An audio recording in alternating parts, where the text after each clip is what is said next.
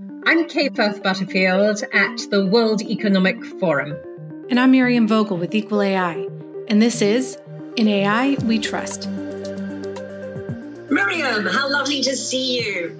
I'm so looking forward to our interview today, but what have you been doing with your week so far? Okay, it's great to see you. I am so looking forward to our conversation today, as I always do. Today, we're talking with Ziad Obermeyer, who will present a lot of the studies that we reference. And as the author, it'll be great to talk with him about what he saw, why he did these studies, and what we can learn from him. But thank you for the question. It's been a great week so far. We are about to co-launch again our next badge cohort for responsible AI governance with senior executives, and I am so excited to relaunch this program.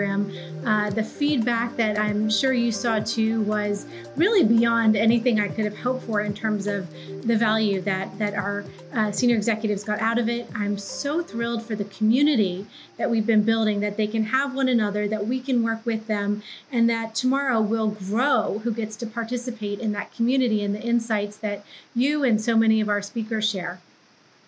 Absolutely. And isn't it wonderful that some of the people who have been on the previous course are now sending some of their colleagues to this new course? I think that that's a huge testament to how valuable they found it. It's, a huge compliment and a nice opportunity to really scale our impact within an organization by having so many throughout an organization familiar with our same best practices that we are all talking about and focusing on. So yes, that will be good fun. And how are you? And what are you looking forward to in our conversation today with Ziad?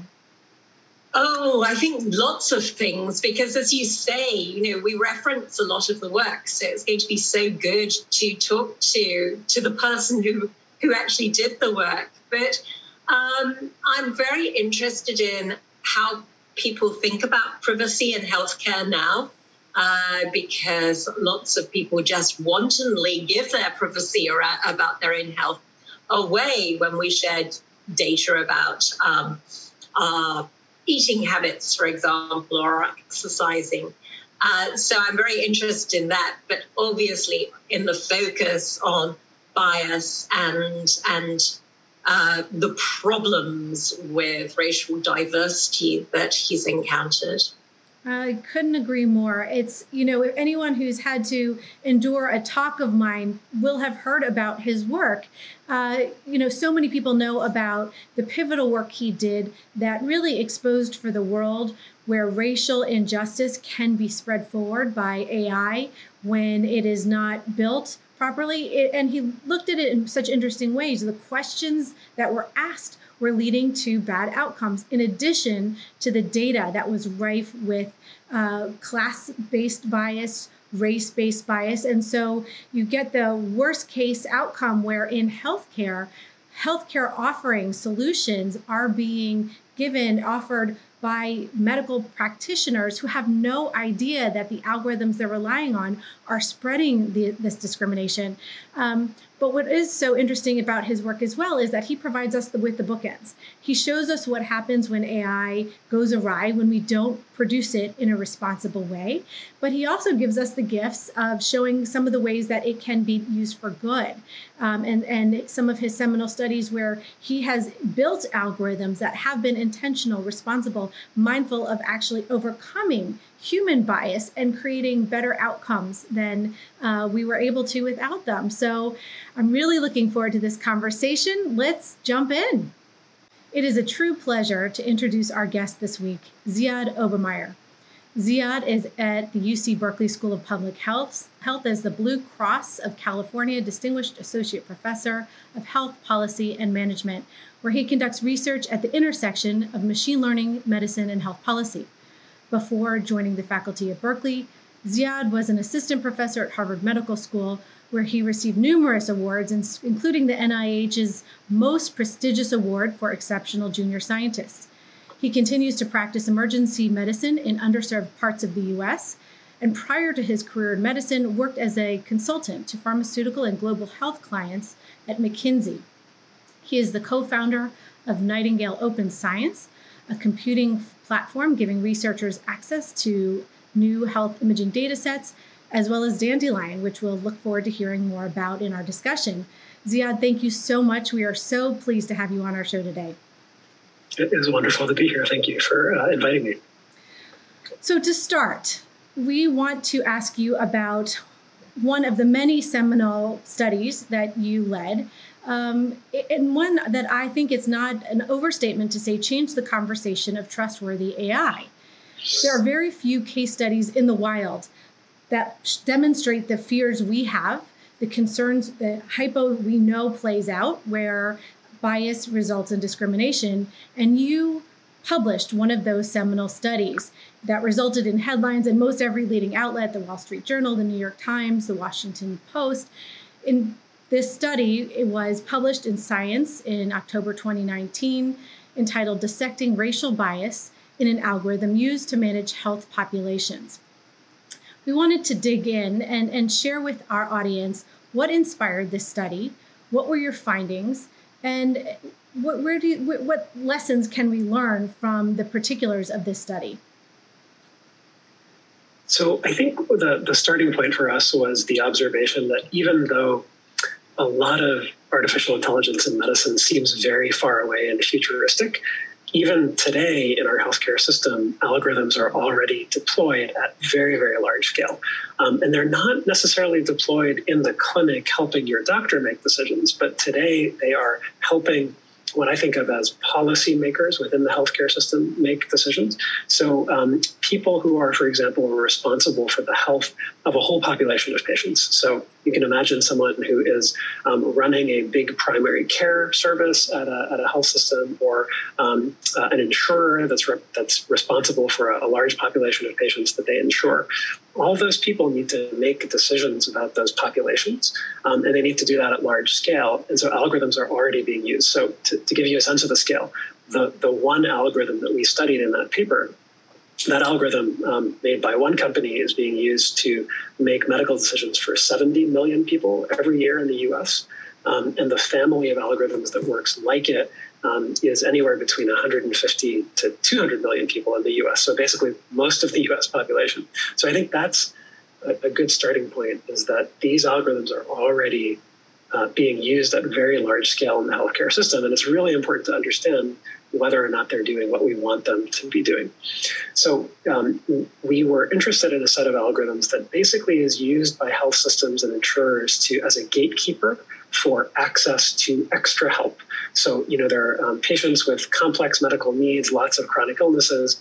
They tend to fall through the cracks between all of their doctors and ERs that they visit and hospitalizations. And so a lot of health systems and insurers have invested in what's called high-risk care management programs. But the way I think about those things is it's basically like a VIP program for very complex patients. So there's a single phone number they can call. They get a human that helps them refill their medications or get a primary care doctor appointment, really whatever they need to keep them healthy and to keep them out of the ER and the hospital when their heart failure flares up or when they have, pneumonia or something like that. So if we can get on top of those problems early, we can help them stay healthy, we can save the healthcare system a lot of money, everybody wins.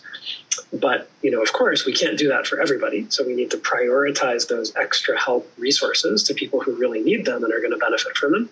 And that's where algorithms come in. So that's that family of algorithms that I mentioned that's being used for 150 to 200 million people. Those are the kinds of decisions that they're helping with. And we were interested in those algorithms because it seemed like most of those algorithms were, they had the potential to introduce either great efficiency in terms of matching people to the resources they need for their healthcare, or they could do great harm depending on how they were working. So thank you for that. And thank you for that amazing piece of work. As a physician, an academic, and a management consultant, you really had 3 careers available to you. So how did you end up focusing on AI ethics? What was your plan to turn this into a career? And how has it changed or evolved as you went along? Well, thanks for asking.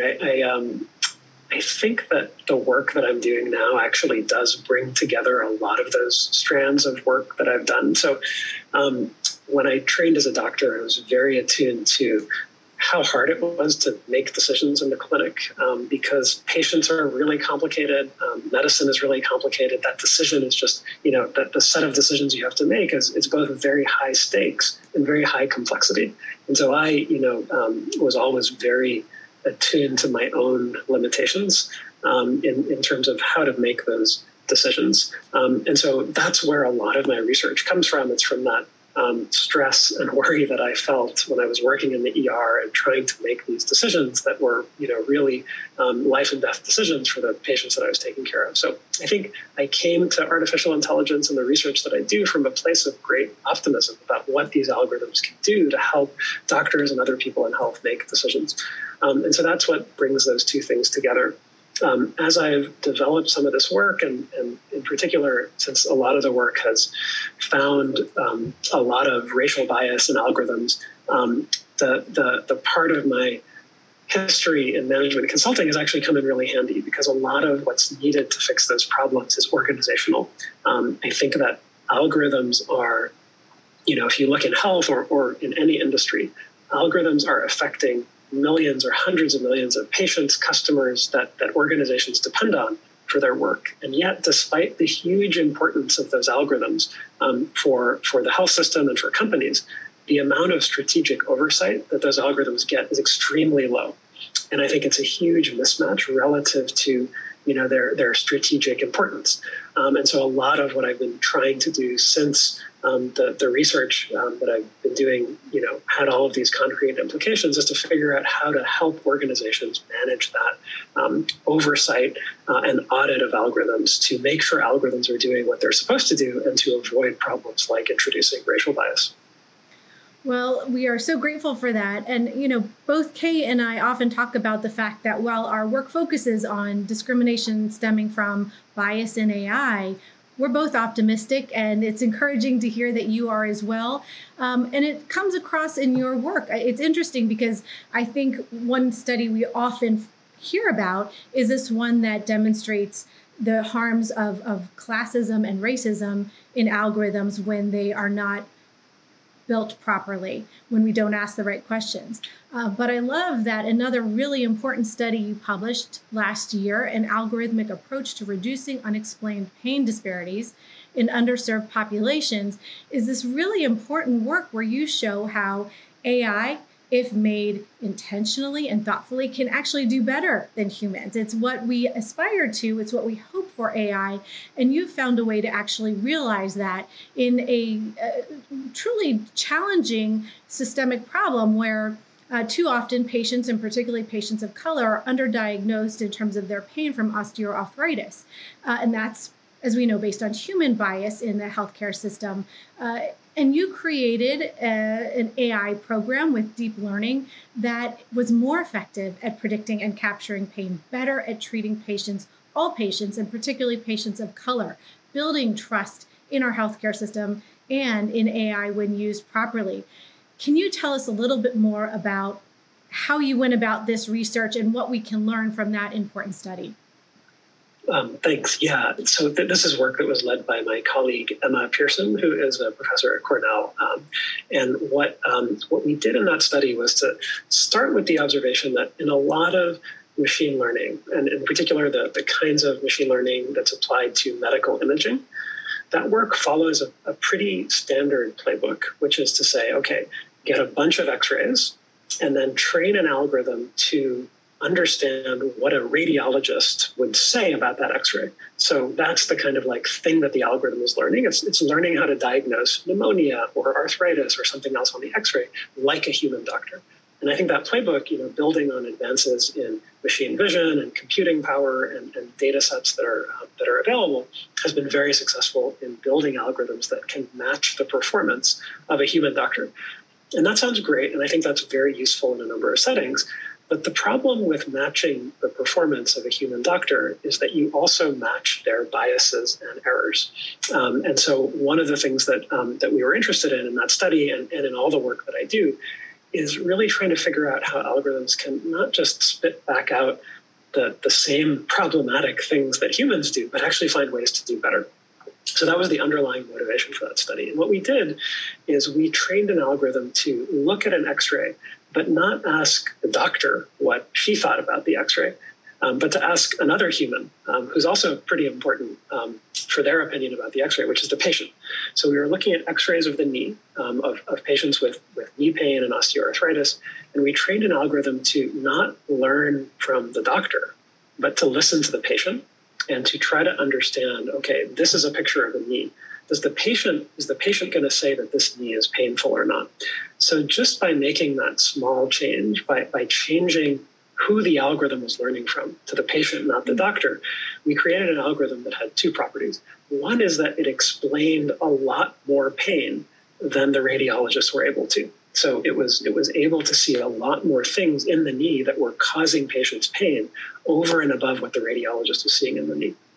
The second property is really important for equity, which is that those additional things that the algorithm was seeing, those things disproportionately affected Black patients. So it was especially good at explaining the pain that Black patients felt in their knee that was unexplained by the radiologist. So the radiologists were looking at these X-rays and they were disproportionately missing things in the knee that were causing pain in Black patients.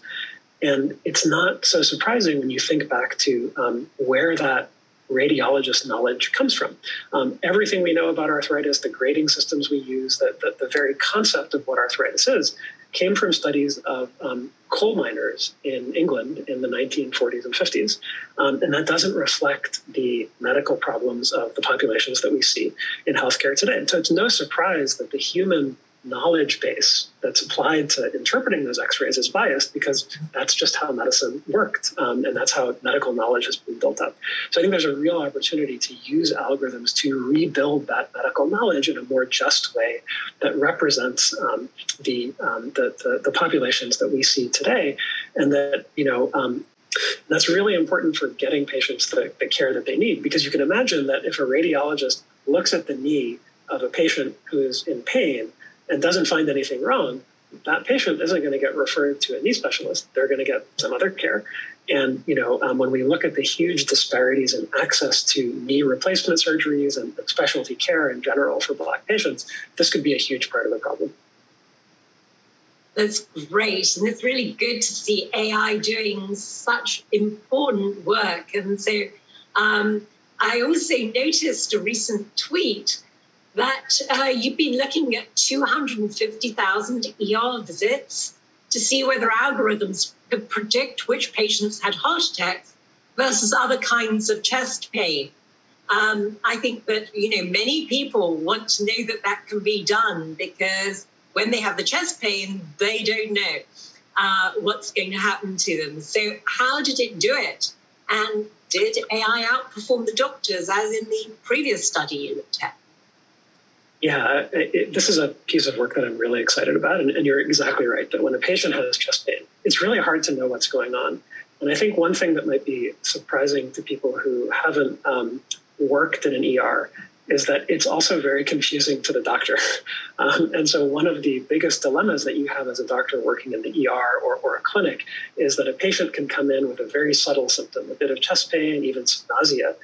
And all of those things are unfortunately potentially consistent with having a heart attack. It doesn't always look like it does on TV, where someone clutches their chest and they keel over. It's most often very subtle. And so it's a big dilemma for doctors working in the ER. Now, we have tests for heart attack, but those tests are invasive and costly and expose patients to a bunch of risks of complications, so you can't do them on everyone. And so this is, again, a place where you think algorithms can help. So what we found was two things. The first is probably not surprising to many people, which is that we train an algorithm to predict someone's likelihood of having a heart attack when they show up to the ER. And we find that, there are a bunch of people that the algorithm thinks are very low risk. The algorithm says, this person's never going to test positive. Don't test this person. When the doctor tests them anyway, they're negative, but doctors do a lot of those tests. So there's a lot of over-testing in our medical system. And I think that's something we already knew. The second thing we found was maybe more surprising, which is that there are also a bunch of people that the algorithm thinks are pretty high risk, and the doctor doesn't test them. And those people go on to, in the few weeks after that visit, show a lot of the signs that look like missed heart attack. So they go into arrhythmias, they drop dead, they have urgent procedures to treat heart attacks that might have been missed.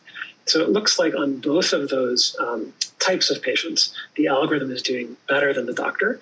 And we were able to actually trace that out to some of the characteristics of the algorithm and some of the characteristics of the doctor.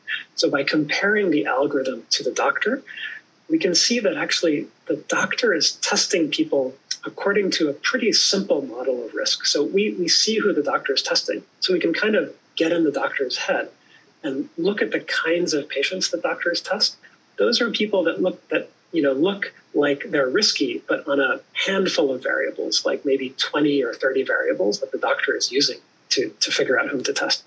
The algorithm can use thousands and thousands of variables, and that's why the algorithm is so much better than the doctor. It's because it's not limited by how many variables we can hold in our head or process or weight properly. The algorithm can hold lots and lots of data in its head and output a really good estimate of someone's likelihood of heart attack, and that's why the algorithm does better. Now, all of that looks really good in the paper when we were looking back at data and trying to simulate, okay, what would this look like in real life? But a really important part of what we're doing next is we're actually turning that algorithm into a randomized trial that we're deploying in a big health system in the US. And we're just going to randomize hospital by hospital who gets access to the algorithm and who doesn't. And I think that's really important because especially when you're dealing with these very high stakes decisions, lots of things look good on paper and then fail to translate into the real world. And so in the healthcare system, we do have these standards for adopting new technology. And a lot of the time that involves running a randomized controlled trial. When a pharmaceutical company has a new drug, we don't just take their word that the drug looks good in their lab. We make them do the trial and show that it actually improves health outcomes for patients. And I think that especially when artificial intelligence is being used for these very high stakes decisions, we need to hold it to the same kind of standards of evidence. Absolutely. No question about that. And encouraging to hear that you've had some promising results in this field. When we read the less encouraging article recently in Wired, which really does a nice job of laying out some of the concerns, the article entitled, "When It Comes to Healthcare, AI Has a Long Way to Go." Something we knew, and it also points out that while you are clearly an optimist, you're also a realist. And you have a very provocative quote: "A researcher can do and say whatever they want in health data because no one can ever check their results." So, can you tell us a little bit more about what you mean by that? How did you come to this conclusion, and what can we do about it? So I think there's a huge problem that for all the promise surrounding AI in healthcare, we haven't yet solved. And that problem is data. So right now, who gets to touch healthcare data and use it to build algorithms? Well, it's largely one of two groups of people. The first group is people who are actually working within a particular health system that produces the data. That's generally a small group of people. And if you think about the fragmentation of data, even if you're at a Stanford or Harvard or a really great place, you're competing for talent in AI with Facebook and Apple and Amazon and all of these companies, and you're just not going to win that fight. So there's not the kind of there's a huge competition for talent, and there's just not that many people who are actually living within a particular health system that has access to data, and those data, they're locked inside that healthcare system. It's very hard to get the data out or get other researchers in. The other type of person who has access to data are people who are actually working at those big tech companies who can just buy access to data.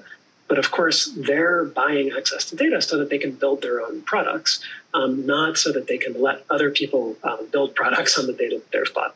So either way, we've got this problem that there are lots of people who would love to work on important health problems and building algorithms to make people's health better, but they just can't touch the data. And the only people who can touch the data are in these siloed places where nobody else can touch the data. And so it's a bad setup for, all of the things that we want science to do, which is to be open and collaborative and even competitive, and to have people able to check and reproduce other researchers' results. That's how science moves forward in lots of other fields, but it's not how science is moving forward in healthcare, and especially when it comes to AI, because of that data problem. And so with one of my co-authors, Sendhil Mullainathan, who's a professor at the University of Chicago, we founded a nonprofit called Nightingale Open Science. And thanks to philanthropic funding, and especially from Eric Schmidt's foundation that really went out on a limb before we had any health systems signed up to work with us, we got funding to essentially build up data sets with health systems that shared our vision for an open future for healthcare research in AI. So we built up these data sets around really important medical problems like heart attack, like cancer metastasis, like sudden cardiac death.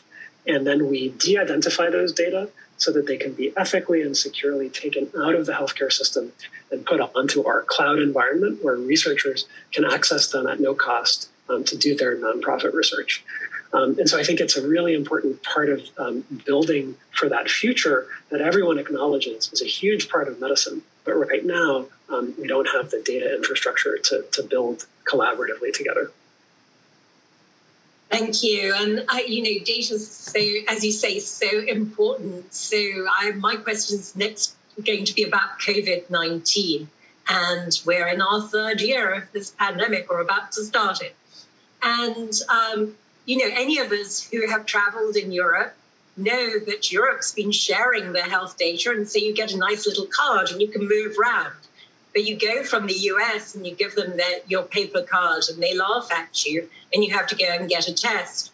So you've commented on and engaged in research about how AI could help address issues related to COVID. Can you share with our listeners some of your observations? And what can we learn from the AI systems that you've seen in use during the pandemic to date? So I think that I probably don't need to convince anyone that we've fallen far short of the potential of these tools to help. And I think we see that everywhere from, failures of forecasting how bad the pandemic was going to be in certain places, leading to huge shortfalls in hospital capacity and protective equipment and, all of the things that we would have wanted to allocate properly. But I also think that there are some emerging success stories. And I wanted to highlight one study that was done by some colleagues at the University of Pennsylvania and USC that worked with the Greek government to deploy an artificial intelligence system for testing incoming travelers at the border. So this was the first summer after the pandemic had started. And in Greece, I think 25% of their GDP or so is tourism. And so the decision was made that they just could not afford to shut down Greece over the summer. And so there was just a political decision to keep the borders open. But there was also a political commitment to doing that in as safe a way as possible. And so what the Greek government did is they worked with these researchers to build up a system that looked at the data on incoming passengers at land borders, sea borders, and at airports, and targeted testing of incoming travelers to people who were at the highest risk. And that dramatically improved the efficiency of testing. It detected a lot more infections with a very limited testing supply, because early in the pandemic, we just didn't have enough tests to go around. So we couldn't test everybody. And to some extent, we still can't test everyone as much as we'd like to. So targeting those tests to people who need those tests, I think, was a really, really important thing. And that paper, which was published in Nature a few months ago, just documented the huge benefits of using AI in this way to get the most out of the limited testing resources we have, and to keep the borders open for this really critical period for the economy and for ordinary Greek people who work in tourism, while minimizing the number of infections that the border agents let in. So I thought that was a really compelling story that illustrated a lot of the upside when forward-looking governments work together with researchers to build up these kinds of systems that can get the most out of the existing resources we have. So we could go on and on asking you to talk through each of the studies that you've engaged in and observed and commented on publicly. And I want to. I wish we had time to do that today because they're so interesting, informative. But also what's so interesting about your academic work is that it has so much impact.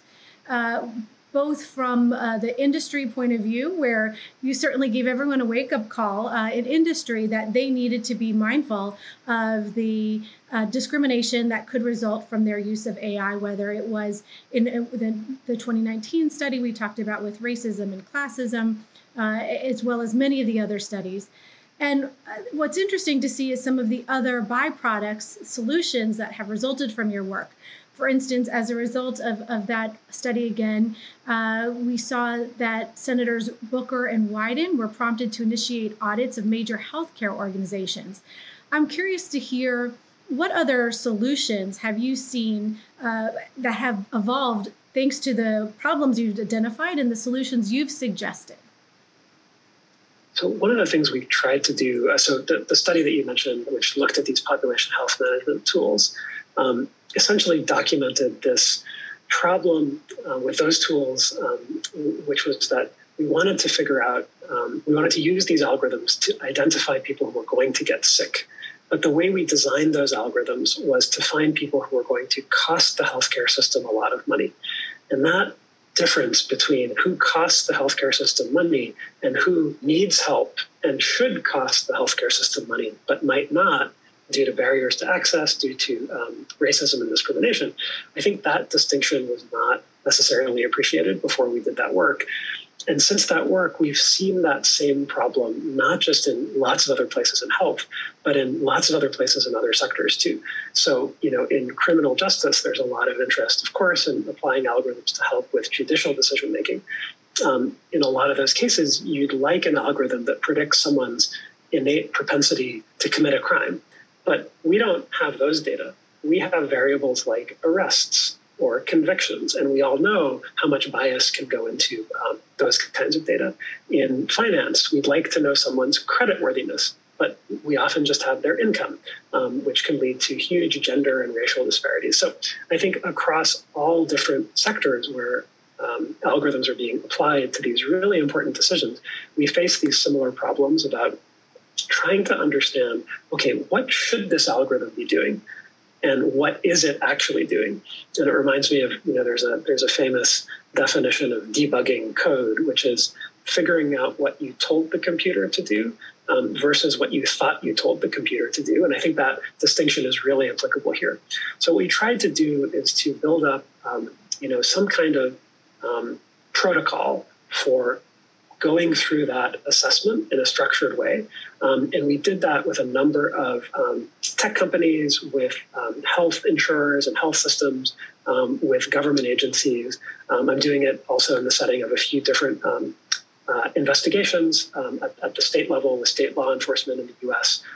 That are investigations into algorithmic bias. And in all of those things, we took this very structured approach to trying to understand what should the algorithm be doing and what is it actually doing. And we put that all together in what we call the Algorithmic Bias Playbook, which is a document that maybe we can post a link along with the podcast, but it's just, you can download it online. And the audience is really people who are practitioners, data scientists in industry, who are working in the space, who don't want to be building or purchasing or applying biased products. And so that tries to distill the lessons that we've learned from all of these collaborations into a really simple to follow set of steps that real organizations can do to make sure that they're not propagating racial bias via the algorithms that they're using. Thank you. Thank you for doing that work and raising that awareness. Last week, we actually had the pleasure of having Renee Cummings on, and she obviously talked about the bias that we see in the criminal justice system. And as you say, it's everywhere. So policy making. We like to ask questions of our guests about what suggestions that they have for policymakers. What would you suggest that they could do to support your work, be it on algorithmic bias or any other part of responsible AI? Because, you've got so many multiple perspectives to bring to the table. So some suggestions, please.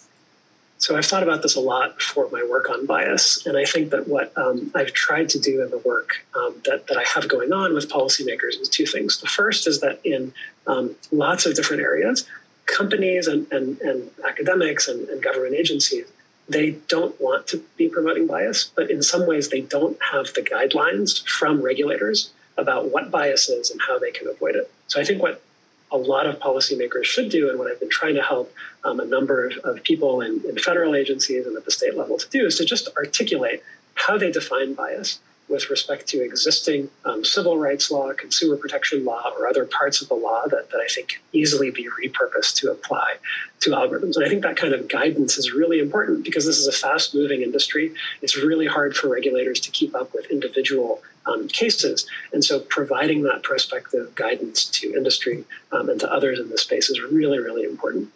The second part, though, is that there does need to be some enforcement mechanisms, too. And as I mentioned, I'm also participating in some investigations from law enforcement into particular cases of biased algorithms. And so I think that in addition to the carrot, the stick mechanism turns out to be quite important. And so I think that those are two things that, at least on the algorithmic bias front, defining bias and enforcing existing laws with respect to algorithmic bias are both really, really important. I think on the broader front of how do we build an equitable and high-performing healthcare system that incorporates the best uses of AI, I think the importance of open data cannot be understated. So this is why we built the nonprofit I mentioned, Nightingale Open Science. But I think that there's a lot that policymakers can do also in two ways to help build for that future. The first is that we actually have in the US and also in Europe great frameworks that outline exactly what can be done with data and what cannot be done with data. And I think that within particular health systems and insurers that I've worked with, a lot of the time there's this insane level of risk aversion that goes way, way beyond the things that the law actually says you can't do. And so I think it's really important for regulators to articulate that, we have set the rules of the road, and they are the rules of the road. And we do not want people going above and beyond those rules of the road because, those things are going to hamper research and development of new insights into human health and healthcare delivery that I think are not happening today because there's an overly conservative interpretation around these laws in a lot of different places. The second thing is that there are lots of mandates for data sharing that are present, for example, at NIH. If you get a grant from NIH, which is one of the biggest funders of biomedical research in the world, you are required to share your data, but that is never enforced. And so I think it would be really, really important to have, to start building some accountability mechanisms for researchers that have benefited from taxpayer funding to build up data sets, but are essentially treating those data sets as their private property rather than as public goods that they should be treated as. And so moving towards that kind of culture, and again, incentivizing it, but also enforcing the existing rules, I think is also really important. What great ideas. I hope that some of those listening will put those into action, and I hope that the three of us can continue to collaborate to help to realize some of those very thoughtful and targeted suggestions as to how we can make the space better for everybody. Speaking of making the space better for everybody, you referenced this really important resource that you helped publish, the Algorithmic Bias Playbook. And I wanted to talk about it a little more so that our audience can understand what it is. We will definitely post a link to it. You started off with the compelling question of, is your organization using biased algorithms? I think on this discussion, we'd all say the answer is probably yes, if not definitely yes. And what are they going to do about it? And you offer 4 steps to help answer. What do you do next once you've identified this problem? Can you share with our listeners a little bit about what inspired you to create this playbook? You mentioned it a little bit, but if you could also provide more color on what you would like to see happen with the existence of this playbook in the world. So I think that if you step back and look at the way that algorithms are being deployed in health, but also in lots of other sectors, as I mentioned, there's no strategic oversight of that process. And in fact, the development and deployment of algorithms is often pushed down to various lower levels of the organization and kind of not taken together and certainly not overseen with any kind of holistic approach to figuring out, okay, how do we use algorithms to the benefit of the patients or the customers that we're interacting with, and how do we minimize the harms? And so I think that, as we worked, so after we got a lot of publicity from that initial article that we published showing that there was bias in this family of algorithms affecting tens of millions of people. And so we got a lot of inbounds from different organizations that wanted to work with us to understand whether the algorithms they were using and developing were biased. So in the course of that work, we identified these 4 things that we were consistently recommending these organizations do, and that they were actually able to do, given the existing constraints in terms of, human resources, time, bandwidth, all of the things that, real organizations do need to think about. And so these are steps that are, in a lot of my work, I am a sort of abstract, disorganized academic. But in this part of my work, I'm very focused on real things that real organizations can do to make their use of algorithms better and more just. And so these are things that real organizations not only can do, but have done in working with us. And one is to establish an accountability structure. There needs to be someone in the C-suite who is actually in their job description responsible for the strategic oversight of algorithms, including but not limited to catching and preventing racial bias. But since racial bias is, often in our work, the symptom of a deeper problem with the algorithm in the sense that it's not doing what it's supposed to be doing, this is something that even if there was a cynical C-suite executive that didn't care about racial bias, this is still something you would want to do, because racial bias is, it's the symptom of a deeper problem with an algorithm in almost all the cases that we've looked, which is that the algorithm is not fit for the purpose that it was designed for. So that accountability structure, I think, is really, really important. And thanks to that accountability structure, if that person in the C-suite is being advised by a diverse group of stakeholders that feels empowered to raise problems at any level of the organization or in the community that they happen to sit in, I think that provides a way to catch problems with algorithms before they start affecting tens of millions of people. The second thing that's really important is to inventory the algorithms that are being used. As I mentioned, algorithms are currently spread throughout organizations in a very decentralized way, and there's no central repository where someone can actually look and see, okay, well, what are the tools that are currently affecting our customers or patients at very large scale? And I think that bringing all of that together in one place is an important part of that accountability structure. Once you have them all in one place, then you can actually audit them. And there's a very simple process that we recommend for auditing them, which starts with understanding, okay, well, what is this algorithm supposed to be doing? And that's a kind of semantic process that a human has to undertake. There's no automated toolkit or bit of code that you can run over these algorithms that'll tell you what it's supposed to be doing. Purpose is something that only a human can figure out, because we are the ones who are building and applying these algorithms for a particular goal. And so articulating that goal is the first step to holding those algorithms accountable, not just for doing what they're supposed to be doing, but for doing it equitably across all of these different groups that we care about. So that's the foundation of our approach. Accountability, having an inventory, and then auditing and fixing biased algorithms that we've seen work in all of the organizations that we've collaborated with.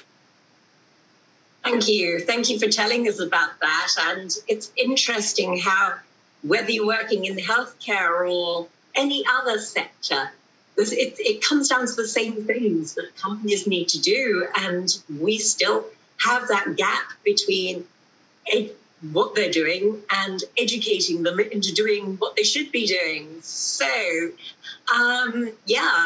thank you for the playbook.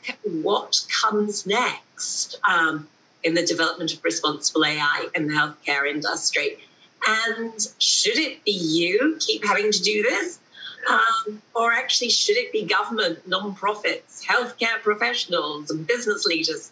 I don't know.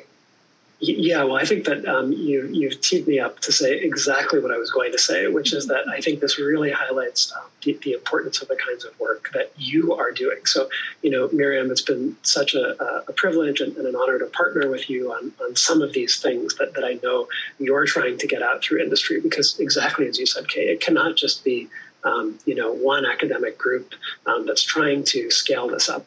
So we've been looking for partners in nonprofit consultancies and other academic groups and in organizations like yours that can help us, take some of the principles underlying this work and make that into routine business as usual in lots and lots of different organizations. Because there's only one way to scale, and that's to convince a lot of people to do this thing. So the thing has to be simple enough that it can be done, but but intrinsically this has to be bigger than any one person or group or effort. It has to just be incorporated into the routine operations of businesses and parts of government and academia and nonprofits across the world. And I think that really makes the case for the really critical work that you are doing to try to sign organizations and people up to pledge to do these things.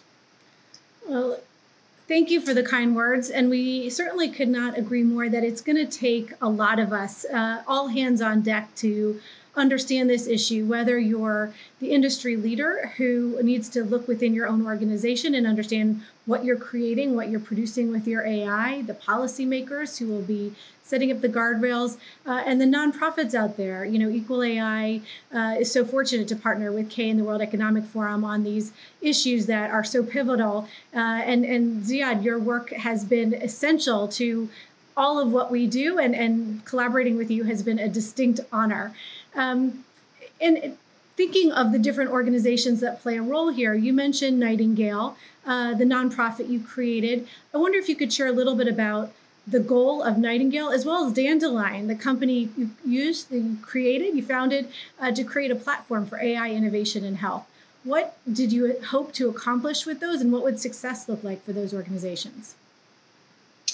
I think going back to the observation that health data are currently very siloed inside of organizations that don't want to or can't share, I think it's just a huge problem, because we're all very attuned and appropriately attuned to the risks of sharing too much data and compromising patient privacy. And I think that's a red line that we cannot cross, because ultimately, if we want to be using the data to improve patients' health and their lives, we can't at the same time be compromising their health information and their privacy. So I think we're all very, very attuned to those risks. And the good news is that there are lots of technological solutions for that, whether that's advances in cloud computing security and storage, or de-identification methods and encryption methods. So I think, it's not that those problems are solved, but I think we're very attuned to them, and we have an increasingly broad range of solutions to deal with them.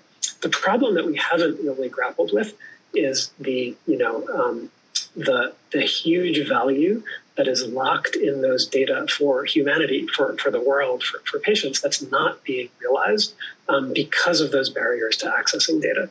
And so a lot of the work that I do is basically just trying to find secure and ethical and principled ways to give more people access to those data. And so Nightingale is a big part of that, and I think that's very focused on the research community, because I think that's a big part of where our productivity comes from. It's from writing papers and from publishing and from, all of the things that is most of my day job, and I think that's really, really important. At the same time, it's not necessarily the most sustainable model for doing that. And so I think that, as I thought more with some of my collaborators about ways that we could build a sustainable infrastructure for doing more with the data that we have, I think it's hard to do that without thinking a little bit more about how to do that through the private sector. And so Dandelion is a company that I co-founded with a number of other people that essentially establishes an environment where health systems can securely share parts of their data and expose parts of the data to companies that have interesting ideas for building tools that can benefit patients. So, you can imagine, based on all the rest of my work, we have a lot of very clear ethical principles on what we do and what we don't do. And our North Star for this is just, is this something that will benefit the patients whose data we are using to build the tool. I think that's an important ground rule for everything that we do. It has to benefit patients. It can't just be optimizing billing for healthcare systems to extract more money from insurers. It has to be about patients, and it has to be designed with ethical principles that are carefully attuned to biases and inequalities in data and the tools. But that said, there are a ton of really, really important uses for the data turned into algorithms that I think could create products that can scale and really transform patient care over the next 20 to 30 years. And so Dandelion is a platform for doing that data sharing and giving companies access to data to produce products that could eventually benefit patients. And that's really wonderful to hear about. And of course, you're talking about privacy. And although we are now at the last question, so I can't ask you this question, I am going to sneakily ask you the question about whether we actually do care about our healthcare privacy as much anymore, because everybody's giving something about their health away, whether it's the amount of that we exercise or whether it's what we eat. So there are so many different applications now that take some of our healthcare data. So my sneaky question is, do you think that healthcare privacy is as valued as it used to be? And then my final question is, if you had a magic wand to achieve one thing in responsible AI, or AI, because it always has to be built responsibly, what would that be? So on the privacy question, I think that a big problem with all of the current approaches to privacy of health data is that, exactly as you said, there are lots of people taking our data and doing stuff with it, like selling it and whatever they're doing with it. But we're not getting anything back. And I think that that's the problem with privacy, is that, as we all know, we're all very willing to give up privacy to companies, to other people, to lots of different settings, if we're getting something back. I don't mind that Google knows where I am when I'm using Google Maps, because I can use Google Maps, and that's great. So I think that, privacy is a trade-off. And right now, that trade-off is very, very asymmetric, and it's not in patients' favor, because I think that their data are just being sold and lots of stuff is being done with it, and it's not benefiting them. And so, one of the principles that I think about is that this is one of the principles that underlies a lot of the institutional review board review of research that's being done with health data and other data. But it's the principle of beneficence, which is that, if we're doing something, it has to do more good than harm. And so I think that's, a great guiding principle for the use of data, is that it has to actually not just be beneficent, it has to do more good than harm, but it has to respect people's privacy and try to minimize risks to it, and it has to be just. And so those are the three principles, the Belmont principles, that underlie a lot of the research that we do in academia, and I think those are great principles for research as well. One of those principles, beneficence, acknowledges the fact that it's a trade-off, and that you can never get risk to zero, but you can get it pretty close, and you can really realize a ton of benefits for that very small risk. So I think that's how I at least think about it in my work. I think the magic wand question, I would probably have to go with open data. I think that open data is the way to solve a ton of the problems that are affecting OpenAI. The reason we were able to audit the algorithm that was being used for population health and that was scaling up racial bias was because we had access to data.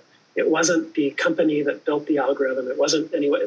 So being able to maximize the surface area of contact between researchers and data, I think, is going to lead to a lot of accountability, a lot of catching of problems that we can't even imagine today. Just as, before we wrote our study, nobody knew that there were all these problems with algorithms that were being used for millions and millions of people.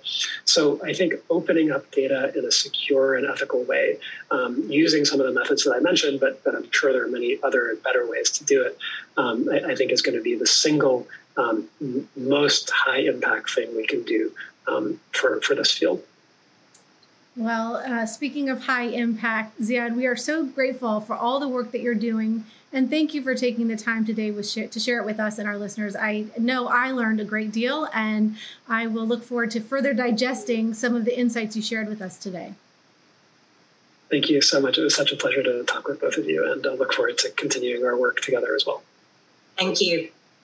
Well, Kay, another fascinating conversation. I loved hearing Ziad's insights that really span the entire spectrum: policy, healthcare, algorithms. What were some of the big takeaways for you?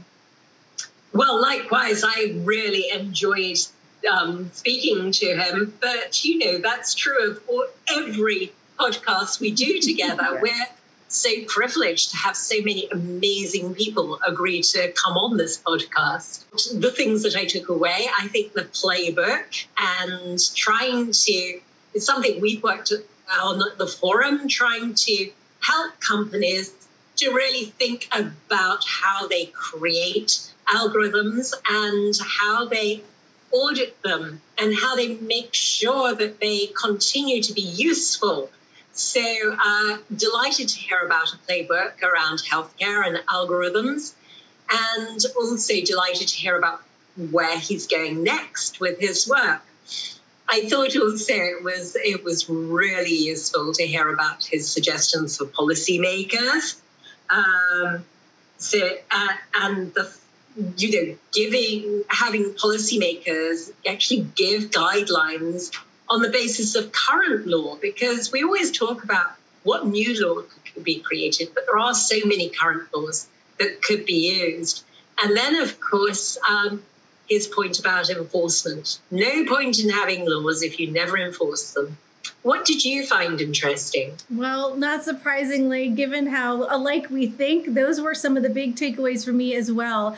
I think that his optimism is very encouraging. He is a practitioner. He is building these algorithms. He is studying where they go wrong, and yet he remains optimistic. So I'm encouraged by that. I really loved his policy suggestion of looking at both the carrots and the sticks, like we always talk about. But again, like you said, the law is on the books. There are already mandates that those who are building off data sets and getting these government grants share the data, share their findings in a more open way. And I think that it's a really important point that there are ways to activate companies, researchers, those who are benefiting from government investment in a way that will benefit the public. And so I think there's a lot more to dig into in those suggestions, as well as his hope that we have more access to data.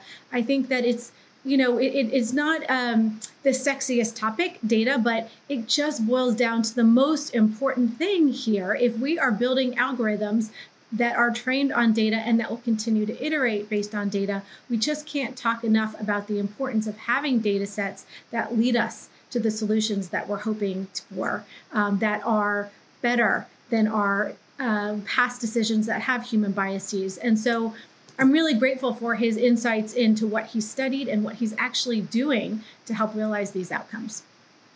Absolutely. And you're right about data. We know that we need good data and we need to be able to share this data. And we also need to think about diversity with programming, creating the algorithms as well. And so it's diversity and it's both with the data, having the right data for the right populations, and also making sure that the people creating those algorithms are creating algorithms for everyone. Well said, and a perfect place to end this discussion, although I hate to do so. Thank you, Kay, for another great conversation, and I'm already looking forward to our next one. Thank you. Take care. Subscribe to or download our podcast on Spotify, Apple Podcasts, Google Play, or wherever you get your podcasts. We always welcome your feedback, and if you like the podcast, please rate us or give us a review. To learn more or get involved, visit us at www.equalai.org and www.weforum.org. And a special thanks to NP Agency, without whom this podcast would not be possible.